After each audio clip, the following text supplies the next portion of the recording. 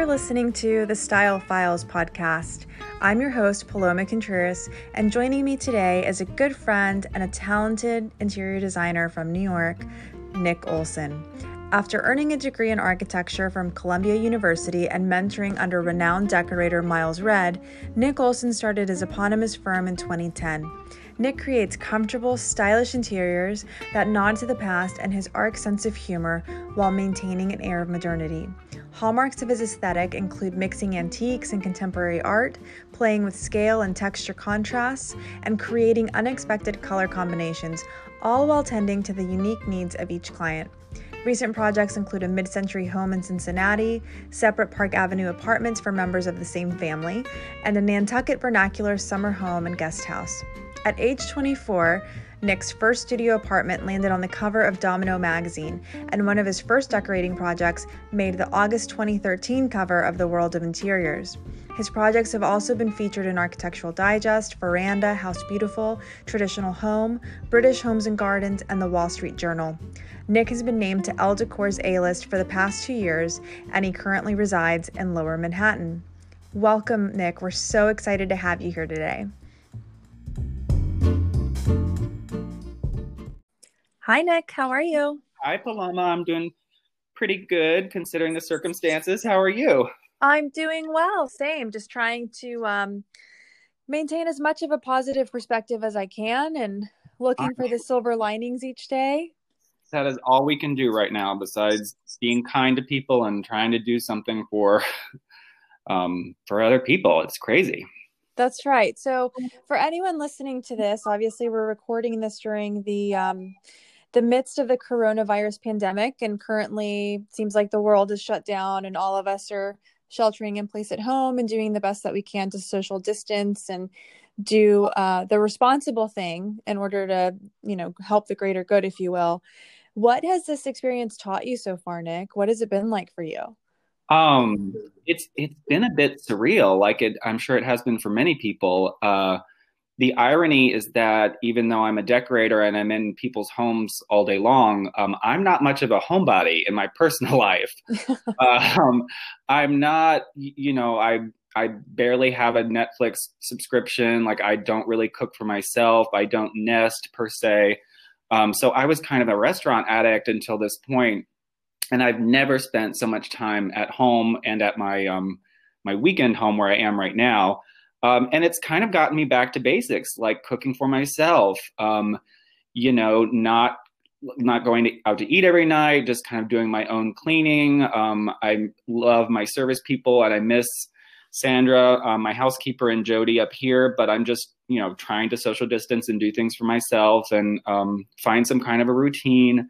And of course it's bizarre because my office is in Manhattan, my apartment is in Manhattan, but the kind of linchpin of my business is now working remotely from her parents' place in Westchester County, and I'm up here. So it's just wild, but it's gotten me back into home life and doing things for myself, which is, I guess, a bright side. So, it's like we're all sort of going back to basics, as you said, and there's been this collective reset button.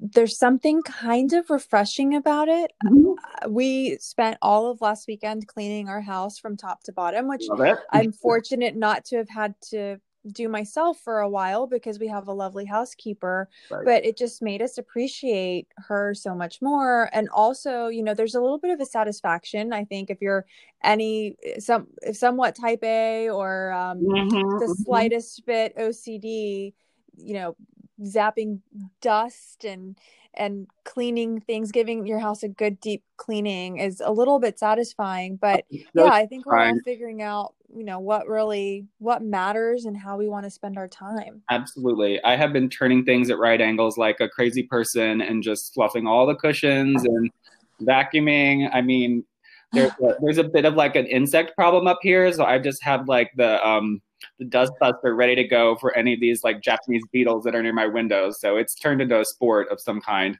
Oh, wow. But yeah, it's just kind of monitoring how much I'm on the news app and how much I'm exposed to all the scary news that's happening, but while staying in touch with my family and all my friends. And and just kind of like getting up every day with a purpose. So Do you know many people who stayed in the city, or I, did anyone who had an option to leave and go elsewhere to ride this out do that? um, I do all, most of my friends are still in the city, and I invited a couple up here, before things got really scary. And then a few of them were like, I should have taken you up on that offer, because now they're kind of stuck, and everybody apparently has to wear masks when they go outside, which is scary. Um, but so I feel for them because, they can leave for their apartments or houses for necessities, but they're sheltering in place in close quarters. And it just, I'm sure it feels so much more bizarre than it does up here because the streets are empty, and that's hasn't happened ever. No, it's eerie to see New York so quiet without a soul on the streets. Exactly. So it's, yeah, I feel a little bit guilty because I like have this house to myself and I'm just looking around, but I'm fortunate that I have great neighbors nearby. Chris Spitzmiller and his boyfriend Anthony are like a minute and a half away. And we have like social distance walks with them, and Ashley Whitaker, who's another good friend. And Oh, how fun. yeah, we're taking like mountain hikes up this steep road near my house. And Chris is like making meals, and Ashley did like kind of takeaway. I saw that. She did like a social distancing takeaway for you. Did she cook for you? That's so She nice. made chicken curry and rice, which was divine, and just left it on the porch step for everybody to pick up. So, I mean, since I'm not the best cook myself, that was especially appreciated because it was delicious. And Chris is the best cook, and his meals are beyond. So, but yeah, I would imagine. whew, my gosh, he can like do it all.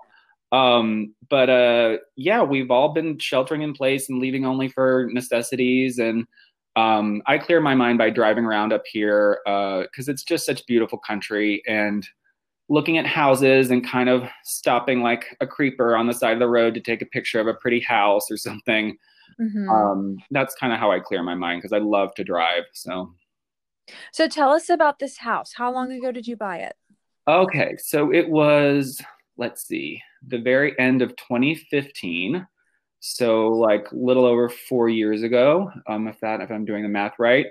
And so I had my like longest best client bought a house up here in Dutchess County, which I wasn't really familiar with before he hired me to do that project. And it was a really cute farmhouse, like very old farmhouse. And he works really quickly and had, some things to work with from previous homes. And I like decorated it like basically overnight. And we moved him in a matter of months. And I was super pleased with the project, and it ended up being in Veranda and blah, blah, blah. But every time we drove to his house, Tara, my office manager, and I would see this cute little yellow house with black shutters on the top of the hill.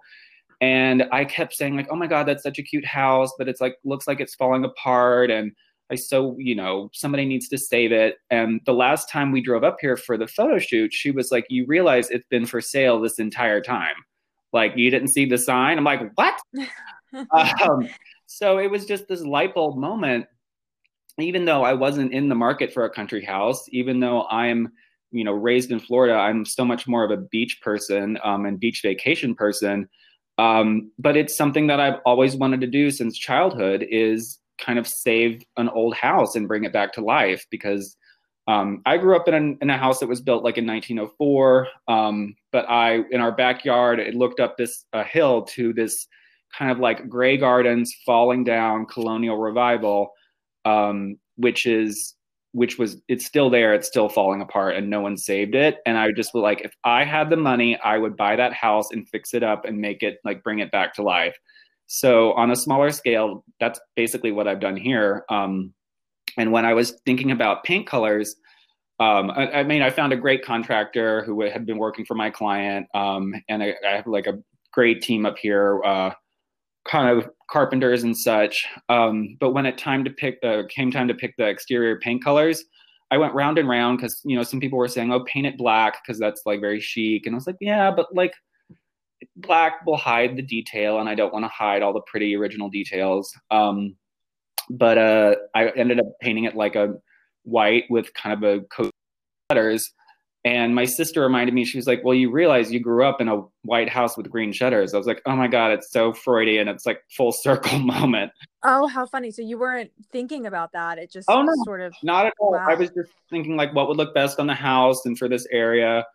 But it's just such driving up. It's perfectly sited on the land, even though it's a bit close to the road. But it kind of it's perfect north, south, east, west alignment, so it gets the sunset on the front facade.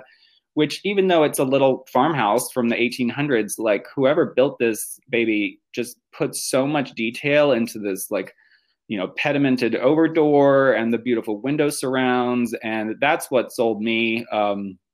That the level of detail for a small farmhouse is just kind of mind blowing. And Bill Brockschmidt, the architect, Brockschmidt and Coleman, he drove by one day, and he actually put my house on his Instagram, and he said it's vernacular with pretension, and he didn't know it was my house. But so I chimed in. I was like, Bill, that's exactly why I bought the house, because it's a farmhouse vernacular, but it's so fancy with a capital F.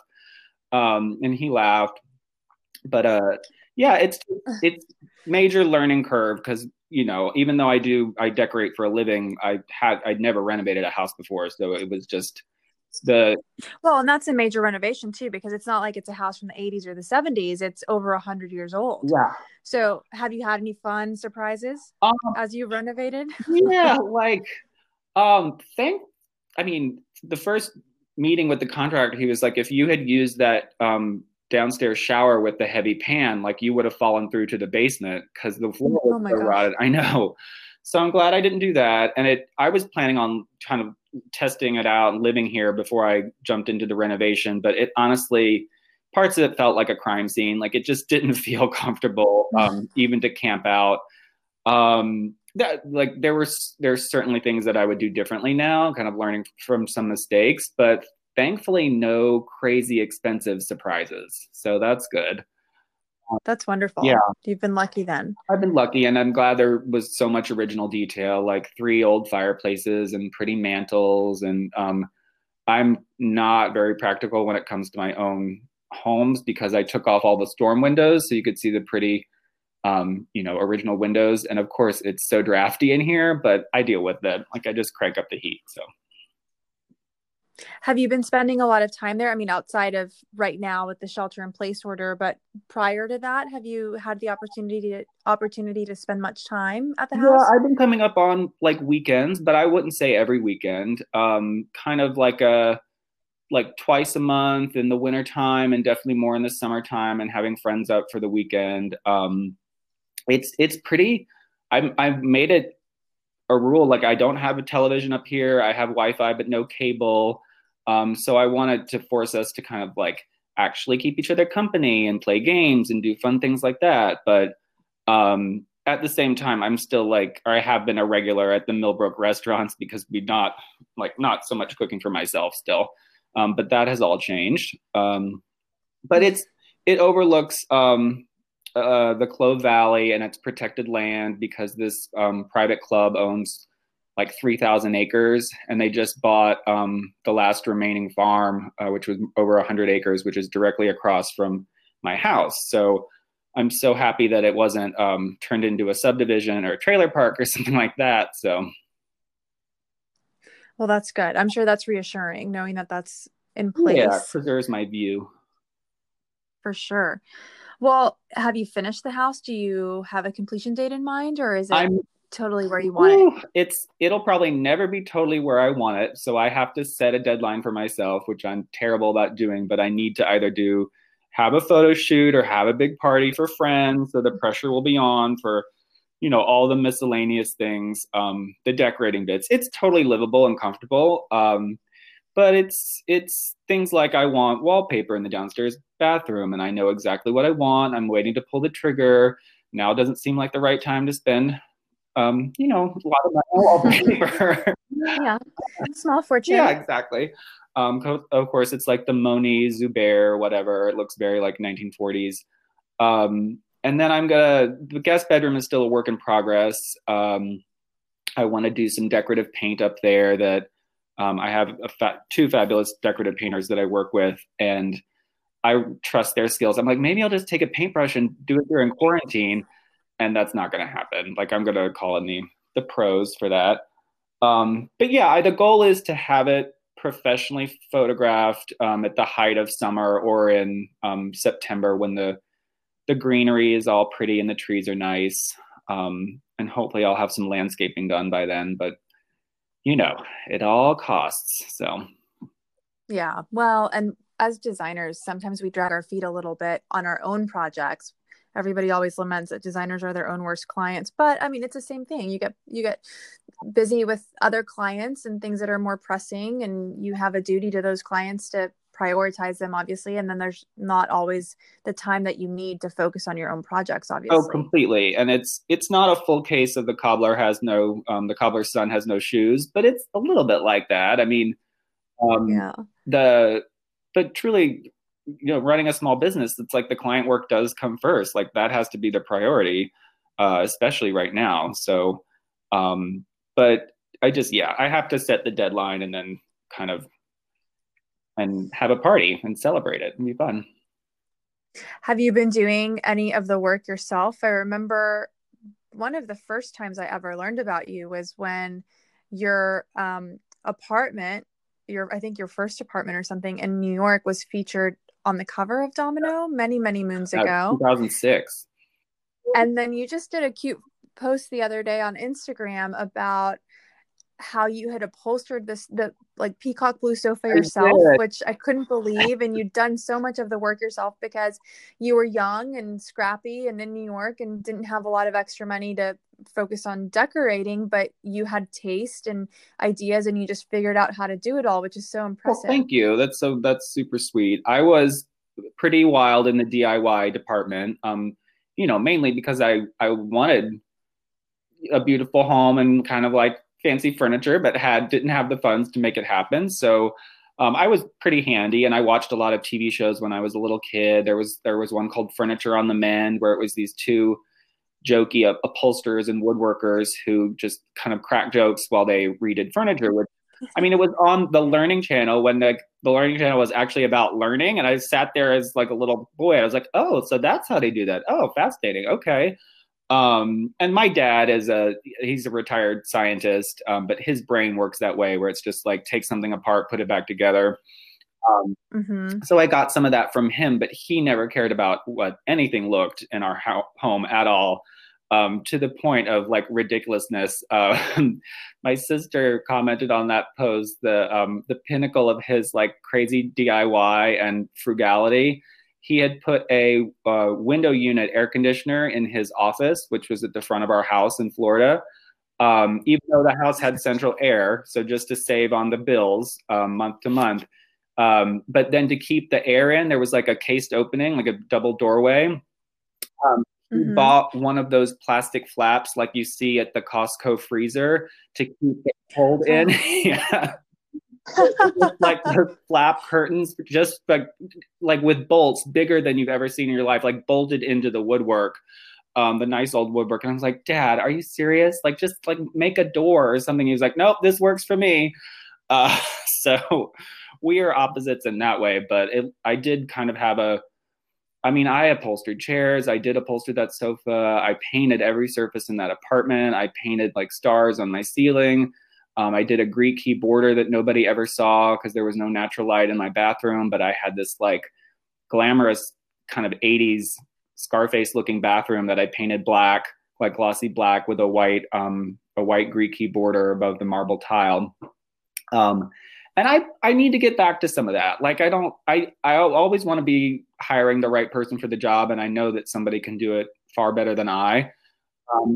But there is some satisfaction in making something yourself and doing a little furniture makeover or painting or being just creative. Yeah, for sure. Well, did you always know? I mean, I assume you've always been creative since you were a child. Did you always know that you were destined to be a designer? Ooh, I knew I was destined to do something visual and creative. As a little boy, I was making the clothes for Barbies, like my sister's Barbies. I gave them all kind of like spandex tube dresses. I was making doll houses out of cardboard boxes and, white with green shutters. Surprise, surprise. And I loved magazines, and I loved like anything that presented a fantasy, just kind of like another world to explore. And I think decorating is such a part of that, because even though it's people's real lives and their homes, like it is kind of creating a stage set for daily life, and it informs how people live and enjoy their own space. So I think growing up, I definitely wanted to pursue architecture, because to me it sounded like the best combination of an intellectual field, but in a profession that a vocation where I loved architecture, I loved old houses, I loved design, I loved kind of lifestyle and atmosphere. And I didn't really fully understand the level of hard work and detail and just all the kind of minutia that architects deal with in their work lives. So I actually went to Columbia University undergrad, majored in architecture, but it's a Bachelor of Arts there. And I was like a square peg in a round hole, because it's a very theoretical program. It's not about making pretty houses. It's about kind of theory program. Like no one said the word design. Design was a dirty word. And I honestly should have shifted majors or gone to art school or something, but I was too proud and too, I basically, was kind of the school nerd growing up, and I wanted to have that fancy degree. And gosh darn it, I graduated and got the BA. But like the writing was on the wall. I knew I wasn't going to pursue it as a career. At the time, believe it or not, I was making clothes, hand sewing clothes with a friend of mine from my hometown who went to NYU. And we even sold in like retail accounts in New York City, and at Patricia Field, that was our most famous account. And we didn't know what we were doing, but and made no money doing it, but it was fun. I didn't know that about you, Nick. That's so cool. It was fun.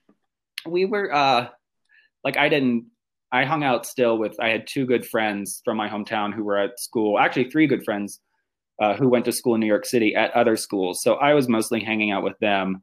And we were just like sisters doing it for ourselves, like sewing things, just taking photographs, like fashion shoots in alleyways in Chinatown, and trying to be like pseudo hipsters, basically, all in good schools. But it was fun. And it taught me, we were just fearless, which is the best thing about youth. Like, you don't second guess your crazy decisions. You just go and do it. Same thing with everything I did to my first apartment, that big studio. So I was, one example of a mistake, I would say, I really wanted to paint my floors black, but I knew the landlord would lose his mind. And I had a roommate at the time, and I was just like, maybe I can buy some kind of like vinyl covering or something that's black, so at least it'll like read as black. And I moved all the furniture around and laid out these like sheets of vinyl, and it didn't work at all. Like, it wouldn't lay flat. And my roommate and friend Amy comes home. She goes, "Can we finally get rid of this black vinyl? Because it feels like the junior gym in here." Oh, yeah, gosh. like, okay, so I'm just gonna have to live with the ugly like yellow wood floors. Fair enough. Yeah, but there were moments like that for sure.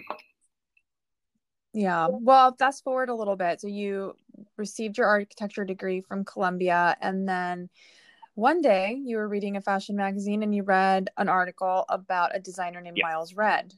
What happened next? That was in my senior year of college. It was March, which was my birth month, and it was in W, which was my favorite magazine, still one of my favorite magazines of all time. Like the 90s and 2000s W were so fabulous. So good. And I saw this townhouse in this article about Miles Redd, and he, had just been named creative director of Oscar de la Renta Home, and he lived downtown in this beautiful, it looked like a junior version of Bunny Mellon's townhouse with the French windows and the shutters and kind of like pale blue gray. And at the time he lived with his sister, and I thought that was incredible because I'm so close with my sister, and he was photographed with her, but it was mainly like the colors, like the lush color combinations and all the beautiful objects. And it was so like intensely beautiful. The photos are by Martin Thompson, who he's actually more of a minimalist photographer. So who works in like large format camera, like actual film. So the combination of his photos with Miles's like maximalism blew my mind. So it actually, like, when something affects me like that, like I literally couldn't get to sleep that night. I was just looking at it and rereading it, and just like my mind was like set off. And not having any kind of, knowing that I didn't have a kind of career goal in mind, I was like, this guy has got it together. He's so successful. He seems really young. He looks like he's like 21, but he's in his 30s. I should write him a letter and just, ask to see how he got to this point in his life, because that's what I want for myself eventually. And so I wrote this like long letter, which was, flattering to him, and then 4 paragraphs about me, which is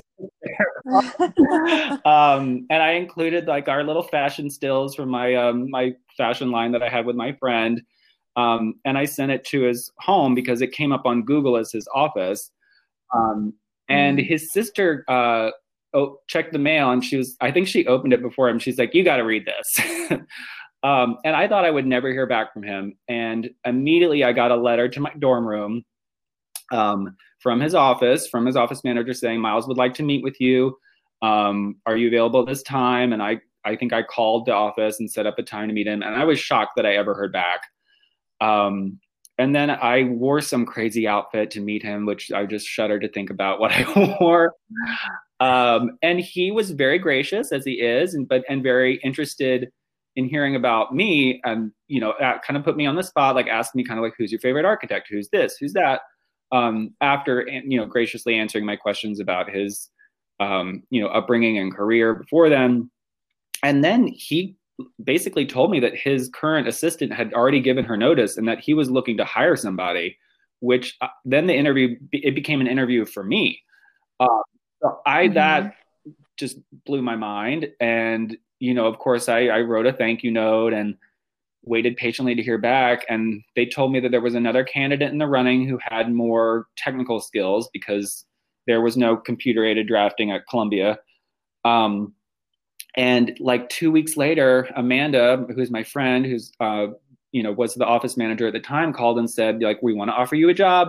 And I like almost jumped up and down. Like, I was so happy that, number one, that I got to work for this person that I so admire, but that I could tell my father that I had a full-time job with benefits, which was wild. And that I had that I was kind of like set down this path. And then, of course, like it wasn't a diva move, but I was like, I really want one last summer vacation to myself. And I was like, I'm available to start like after Labor Day.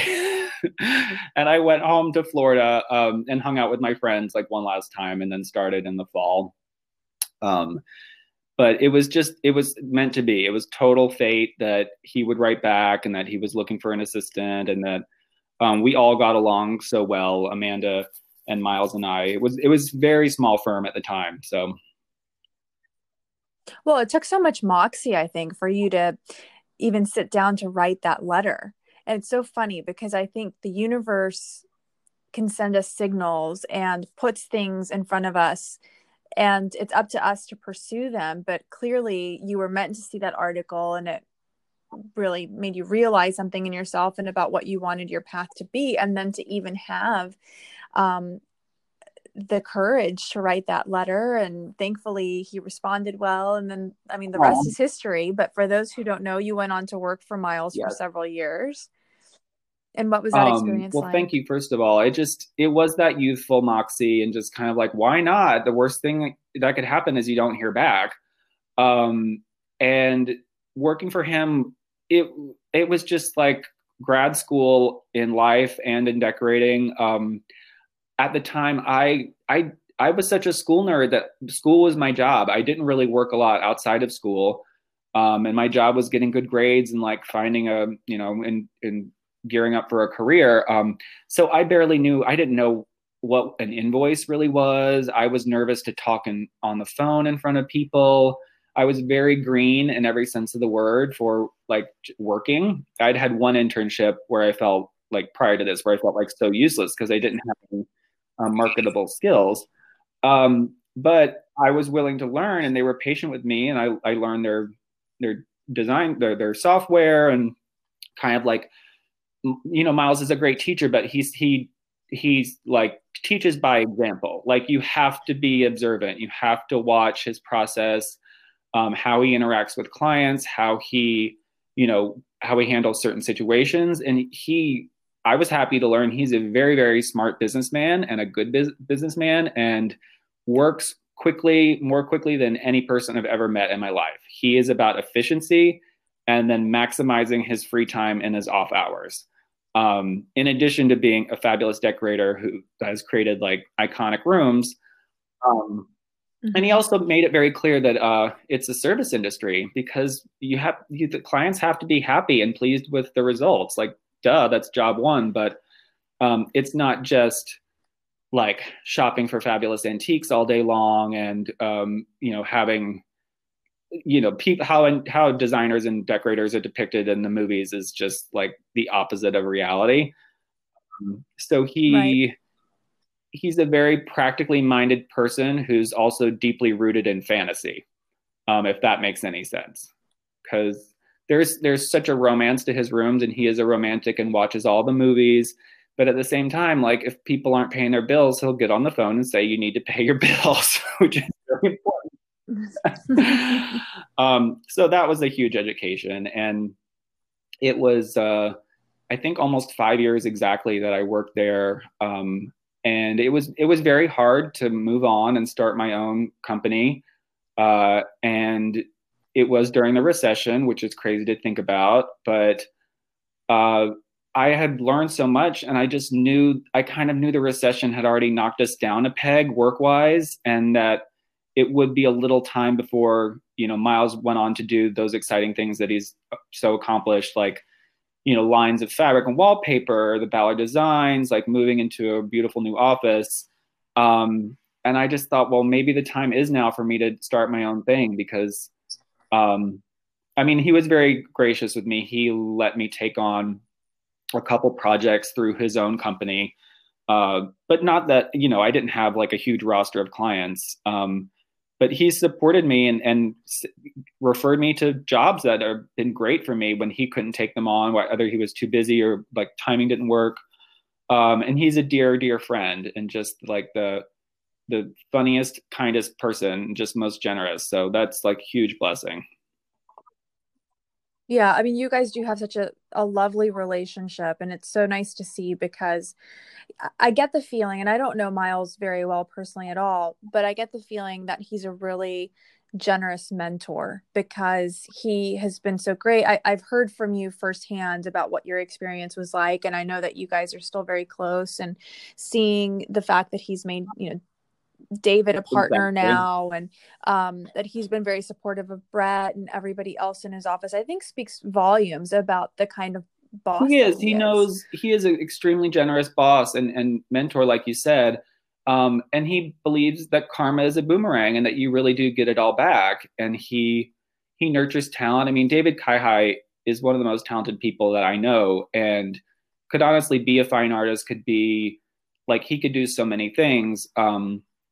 And I think it was really incredible for Miles to bring him into the business, because he's kind of the rock. I mean, they all are the rock of the business, Lauren, the office manager. But David's energy and his kind of can-do spirit and his creativity are like bar none. And so Miles wants to reward that and to kind of like nurture his talent. And same for Blake and Jacob. It's like, if he wants to kind of people to like flourish, and he wants them to do like their best. So he really fosters that. That's right. It's Blake. I remembered it was a girl's name, a boy's name for a girl with a B. And I think I said the wrong one. Thank you. She's a sweetie. That's so wonderful. So tell us then a little bit about your design process. And now you've been doing your own thing for several years now. Has it been a decade that you've been on your own? Which is all to think about. It has been 10 years, and every project is different, which is why I really love this career, this industry. But it's, you know, first of all, it's a personality it has to click right with the client. You talk on the phone, you meet in person, and it just kind of like conversations about their home. Where is it? How big is it? Like the architecture, kind of neighborhood, location in the country, and then their specific needs. Everybody lives differently and everybody wants something else. It's like maybe they don't want to decorate the whole house because the house is so big and they want to prioritize this. Or maybe it's like an empty full floor Park Avenue apartment that doesn't have a stick of furniture in it where we get to start from scratch. And both of those approaches are very exciting, but I basically always start with the furniture plan, either that I get from the architect or the real estate broker. I catalog anything that the clients already own, measure everything that they want to reuse. There are some delicate conversations about things that I may not like and want to reuse, but that I need to reuse. And so then Miles taught me this, that he learned from Bunny and from John, like it's nothing without a furniture plan. You start from the plan and it has to function. It has to be conversational. It has to, there have to be nightstands. There have to be drinks tables next to seating in your living room. It has to be, it has to flow and it has to make sense. And I studied all of his furniture plans that he did for clients, and I learned from that. And I look at how, Bunny Williams arranges a room or Albert Hadley arranged rooms. And I draw it all to scale. And then I kind of, based on all these conversations with the client, and I just ask them to show me everything that inspires them. No amount, like no limit to the information. I had a writer client who basically wrote out how she wanted her apartment to feel. Yeah, That's and it was amazing. very helpful. So you take all of those elements and start to go down the color route, fabric, texture, thinking about how the house or the apartment flows, so you're not kind of doing the same thing room to room, how one room speaks to another in terms of color and pattern and scale and all those things. And normally I love antique carpets, so if it is appropriate, I'll source like a beautiful antique Ushak or Sultanabad carpet because they have such beautiful color combinations, and that will set the tone for the color palette. And then it's kind of like not filling in blanks, but kind of applying fabrics and leathers and wallpapers and like making the skeins. And I do it sort of intuitively. It's a little hard to explain, but and then presenting it to the client, getting their feedback, making some revisions if necessary. It's rare that it's just like somebody says, "Yep, want it all," but that's fabulous when that does happen. Of course. But yeah, it's definitely a collaboration with the client, and everybody is different. I did this beautiful house in Cincinnati. That's a modernist house for a longtime clients. It's the third project I've done for them, and the initial meeting for this house, the wife and the mother is not a traditionalist. She's just not. And she made some kind of offhand comment about like, well, I don't want a break front in my living room. And I was like, oh, I actually scaled in a break front right here between these two chairs. So I was like, okay, no, note taken, like no break fronts, no traditional Georgian furniture at all in this place. I've snuck in like a little French chair here and there, but I'm like, how fascinating. Like I really get to do a more modernist house, and she really wants mid-century or contemporary furniture. I'm like, okay, well, I can do this, and it'll be a fun challenge. So That's what's so fun, I think, about being a decorator, and especially for those of us who get to work in different styles. Um, I have a hard time saying exactly what my style is or what my work is. I guess I know what my style is, but I feel like each project looks so different. right, At least it does to me, because I see the client in it, exactly. which is really the goal. And I see that in your work too. There's definitely a common thread, and I can see that it's executed through your particular lens, and there are sort of markers, if you will, that help me to identify it as your work, like your Oh, thank beautiful use of color. Um, but I do see that individuality too. There's so much personality Thank in your you. I mean, interiors. it ultimately it has to reflect the owners, the clients who live there and their families and their style. And I just want to give people kind of the heightened best possible version of what they want, which is a little hokey saying because but it's the truth because that's the beauty of what we do. Not everybody likes the same things. And people's perception of color is so different. Like we were in a meeting and a client said like, I could see the living room, something like this strong yellow. And she pointed to a magazine tear sheet where it was like the palest non-color you ever saw. I was like, that to me is not a strong yellow, but that's interesting. It's how you see it. That reminds me of that beautiful room. You had a project published in Veranda years ago, and it was yellow actually lacquer? just yellow paint. It's Viking yellow from Benjamin Moore. Mm-hmm. And believe it or not, that was the client's idea. And she pushed me into a different direction because she was like, well, why not like sunshine yellow? I was like, I wasn't expecting you to ask for yellow, but now that you have, we can sort of weave that thread. And we're still in touch, that client. Sadly, they sold that apartment and they moved down south, but I hope they're going to get a pied-à-terre in New York again after this Corona mess has passed. So it'll be fun to work with them. Yeah.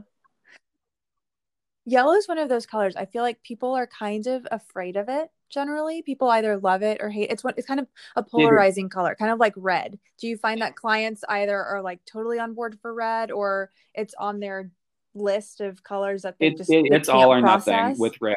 I mean, I've had one of my earliest clients ask specifically for a Chinese red lacquer entry hall. I'm like, great, fair enough. But then some people are like, no more red. Yellow is definitely a kind of firebrand, pun intended, I guess. It can read really sallow and kind of green and pukey, or it can read really warm and beautiful. But yeah, people's perceptions of color, like one of my best client said, like, in my new apartment, like no jewel tones. And I was like, well, what does that really mean exactly? Because like he loves deep blue and sapphire as a jewel tone. But I think he meant more, he didn't want sort of like the pinky aubergines and like amethyst from his previous apartment. I was like, that's fine. We don't have to do that at all. But is there a color you're really loving right now? Good question. I have been seeing like a lot of periwinkle blue. I love because it kind of hits that border of lavender and blue, and just feels very cheerful and kind of spring-like. Even though we didn't have a bad winter in New York, I'm just always wanting cheery colors. Like a really true pale celadon is always lovely.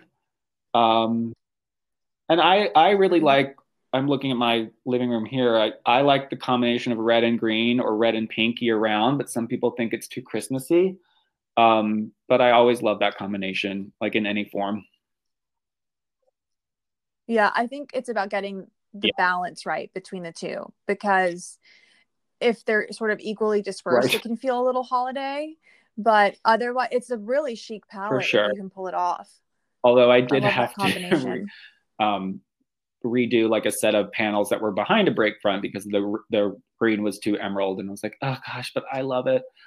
But yeah, I love all colors, but I tend towards clear versions of the color. I don't like a lot of muddy colors, or just colors with too much gray or too much white added.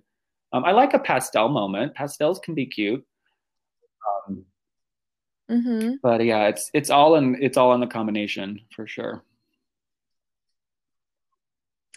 Nick, what's inspiring you right now, or where do you typically turn for inspiration? It's cliche, but travel is the most inspiring thing to me. I mean, it doesn't have to be to the ends of the earth. Like I said, I just even like getting in the car and driving around and getting a change of scenery. Of course, we can't really travel right now, but I mean, nature is endlessly inspiring. I'm going on these long walks and just color combinations on trees and bark and moss and the sky. And it sounds so woo woo, but really, like, nature is the best decorator for sure. What else? I mean, music it's silly, but Instagram, because there are so many creative people on Instagram and interesting people, and kind of there are scholars on Instagram who teach me things about design and decorating. Like uh, there are just so many informed accounts, and the level of Mm-hmm. exposure is wild. What else? I mean, those are the basics. Yeah, I agree. I feel like inspiration's wherever you Really. find it. It can be anywhere. Um, so another question, if we sort of shift gears a little bit, you designed a room at the Kips Bay Showhouse a few years ago, and um, I think the design community in New York, especially, is pretty in tune to the fact that this week would have been the Kips Bay President's Dinner, and the house, unfortunately, this year's show house has been postponed until a later Right. date once all of this is behind us. And um, I just want to, do my part to talk about it as much as I can and hopefully raise awareness, because all of the wonderful children, the thousands of children that the Kips Bay Boys and Girls Club serves, their needs Right. don't go away. If anything, they're just heightened during this epidemic. So I'd love to talk about that a little bit. Tell us about the room that you designed for the show house. So this was it 2017 that 2017. you did it? 2018? Well, first of all, it 2017. is like it breaks my heart to think about the kids who can't go to that clubhouse, because I went to the clubhouse and it was a really, really like moving experience, because they are doing so much with relatively little. And it's a huge bedrock for that community, and kids who need the meals, they need the, kind of like the direction in their lives and fellowship with other kids. So I just hope that we can get back to raising money for them as soon as possible. But it was a wild, it was, I keep saying wild, but it was a crazy experience to do Kips Bay, and very, very satisfying ultimately. But the time frame is rushed to begin with, and I think that year they were a little late to find a house, or a house backed out, or who knows. But I think we had less than 4 weeks from the kind of opening party, like the house is finally open to you, and then to the reveal. So we were working on, yeah, yeah, yeah. Stop. And it was at the same year when I had agreed to do a window for Legends in LA and Design on a Dime, and they all happen around the same time. I And you lived to live to tell the tell tale, the and I was tale. having Oh my some gosh. HR issues, which I won't get into, but thankfully it all worked out for the best. But it was, you know, Bunny Williams stands up there and says, "This is your time to do. You are the client. Do your absolute best work for yourself. Pull out all the stops and do the room that you have in your head that you haven't been able to do yet." And that's exactly what I did, because I have a lot of ideas that I haven't been able to use yet, and certain fabric choices and combinations that may not be appropriate for a client, or I just haven't been able to do it. And so I had an upstairs bedroom, and it connected to Billy Cotton's beautiful room. But I kind of doubled the work for myself because I wanted there to be a logical transition, and I didn't want to make it a bedroom per se. So I created this like dark black mirrored vestibule. I remember that. Those Thank glossy you. walls were so With beautiful. It was actually mirror, Was it yeah. mirror? Manhattan Shade and Glass, which is no longer, sadly, did that for me. And it led into kind of like a salon. I cheekily called it the Salon du Beau Monde, just to kind of just to be idiotic. But I was really inspired by the living room that Jean-Michel Franck did for Nelson Rockefeller in New York, with this like beautiful Aubusson carpet, and but it had probably oak paneling.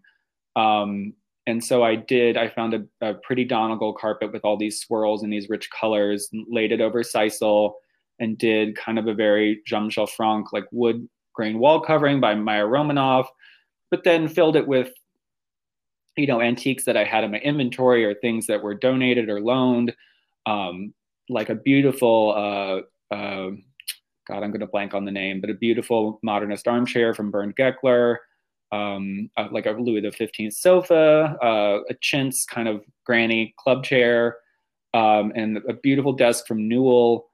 And then like the clincher was, and this was so kind because FJ Hakimian contacted me and said, we would love to loan you something for your room.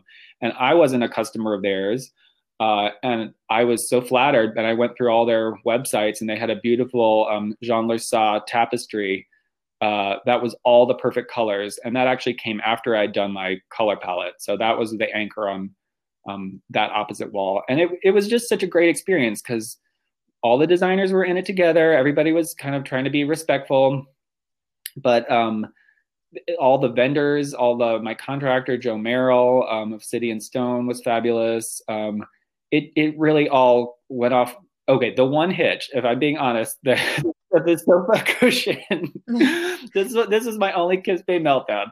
My big, like 7-foot sofa cushion where I'd had the sofa made made in a, like, instead of 3 individual cushions, I just made like what I wanted was a single thin button cushion. Well, thin is relative, and when it showed up, the day before or the day of the install, it was like a spaceship. I'm like, no, it's too fat, this cushion. I was prepared. I schlepped it down the stairs because there was no elevator. I mean, this was like a dead body, or like 2 dead bodies in a bag. And I schlepped it down the stairs. It was like the plastic was like flowing in the wind, and I'm trying to call an Uber to get it back to the upholsterer right away. And God, I forget who took pity on me. And finally, they were like, oh, and that house didn't have AC. I remember walking in that house. I mean, the house hot. was a bit of a dog. But yeah, so I was like, sweating profusely. But somebody, I think, took pity on me and gave me a ride to the upholsterers or something, or then maybe the movers did. But it all turned out for the best. And I think what's like heartbreaking about those show houses is that so much has to be left behind with the backgrounds. So I want there to be like some kind of way. I mean, they do sell a lot in kind of that basement tag sale. But I want there to be some hybrid between kind of like Design on a Dime and Kips Bay, where it does get sold off for charity, but then kind of like nobody's going to donate really expensive stuff. So that's the only bummer about show houses to me, is that it gets broken down and disappears. Yeah. Yeah, it's a blip on the radar. Right. It comes and goes so quickly. And then you're just left with, the photos and the memories. And thankfully, as you mentioned, so many vendors and showrooms are so eager to help because they understand the power and the reach that Kips Bay has, being this incredible show house that's so well respected. And so everyone, wants to help and donate or loan you something, which is wonderful. But then there are things that you have custom made or that can't be repurposed, and it would be amazing for them to go to someone who could use them. So what advice do you have for anyone listening who may want to participate in a show house for the first time? I guess, first of all, talk to other people who've done it and understand the financial outlay, because it is, even though so many pieces are donated and so many people give their time and their labor generously, it is a huge business expense. So yeah. Absolutely. And if you're not based in the city where it's taking place, you have to factor in the cost of travel, the cost of shipping, everything. That's a major, the first and foremost factor. Then, as you begin the design process, as my friend Jamie Mears would say, you need to play the Super Bowl. Like, one of her friends was like, Maroon 5, when they did the halftime show, like, they played a good concert, but they didn't play the Super Bowl. Like, you have to pull out all the stops and do everything to make a like stellar knockout room.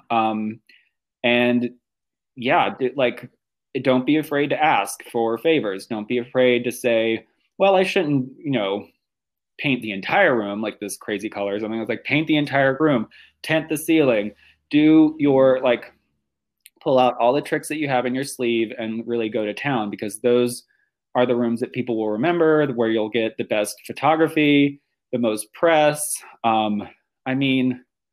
It's about the charity, but if you're going to spend these resources, you need to make it a portfolio piece for yourself as a decorator or designer.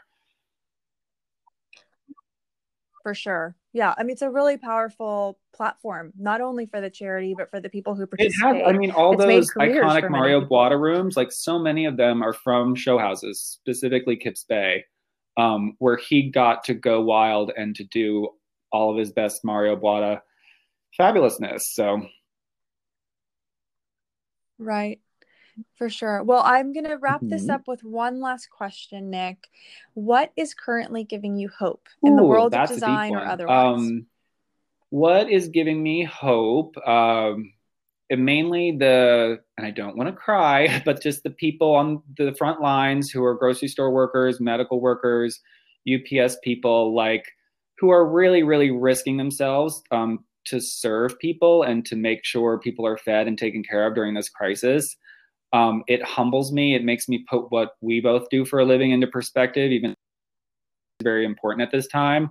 But that is giving me hope that they're the kindest, most generous people out there who are just like doing so much for mankind. It's pretty heavy, but it's true. Yeah. Yeah. No, it's an important reminder. I mean, we're so lucky. We're on Instagram, yes, I think more than ever right now. And people yes, are sort of commiserating about how they're climbing the walls at home, or it's frustrating to be stuck with their kids all day. But we're grateful. We should be grateful. And we're fortunate to have the opportunity, the choice to stay home. And you and I are fortunate to be able to continue to work from home and to have clients who are allowing us to keep our staffs employed and to keep the ball rolling. Not everybody has that luxury. And there are many people on the front lines who haven't been able to enjoy the comfort of their own bed or their home for fear of infecting their family for many weeks. So grocery store cashiers, I mean, older women still working at the grocery stores wearing gloves and a mask. I'm like, I don't know if I could do the same in their face. So it's incredible. Yeah. Well, Nick, when this is all behind us, I am so looking forward to hopefully seeing you in person sooner rather than later. Thank you so much for your time. This has been such a fun conversation and hopefully a bright spot in your day. It certainly was. Thank you for having me, and I want to see you soon and give you a big hug. Of course. Sending you big love. Talk to you soon, Nick.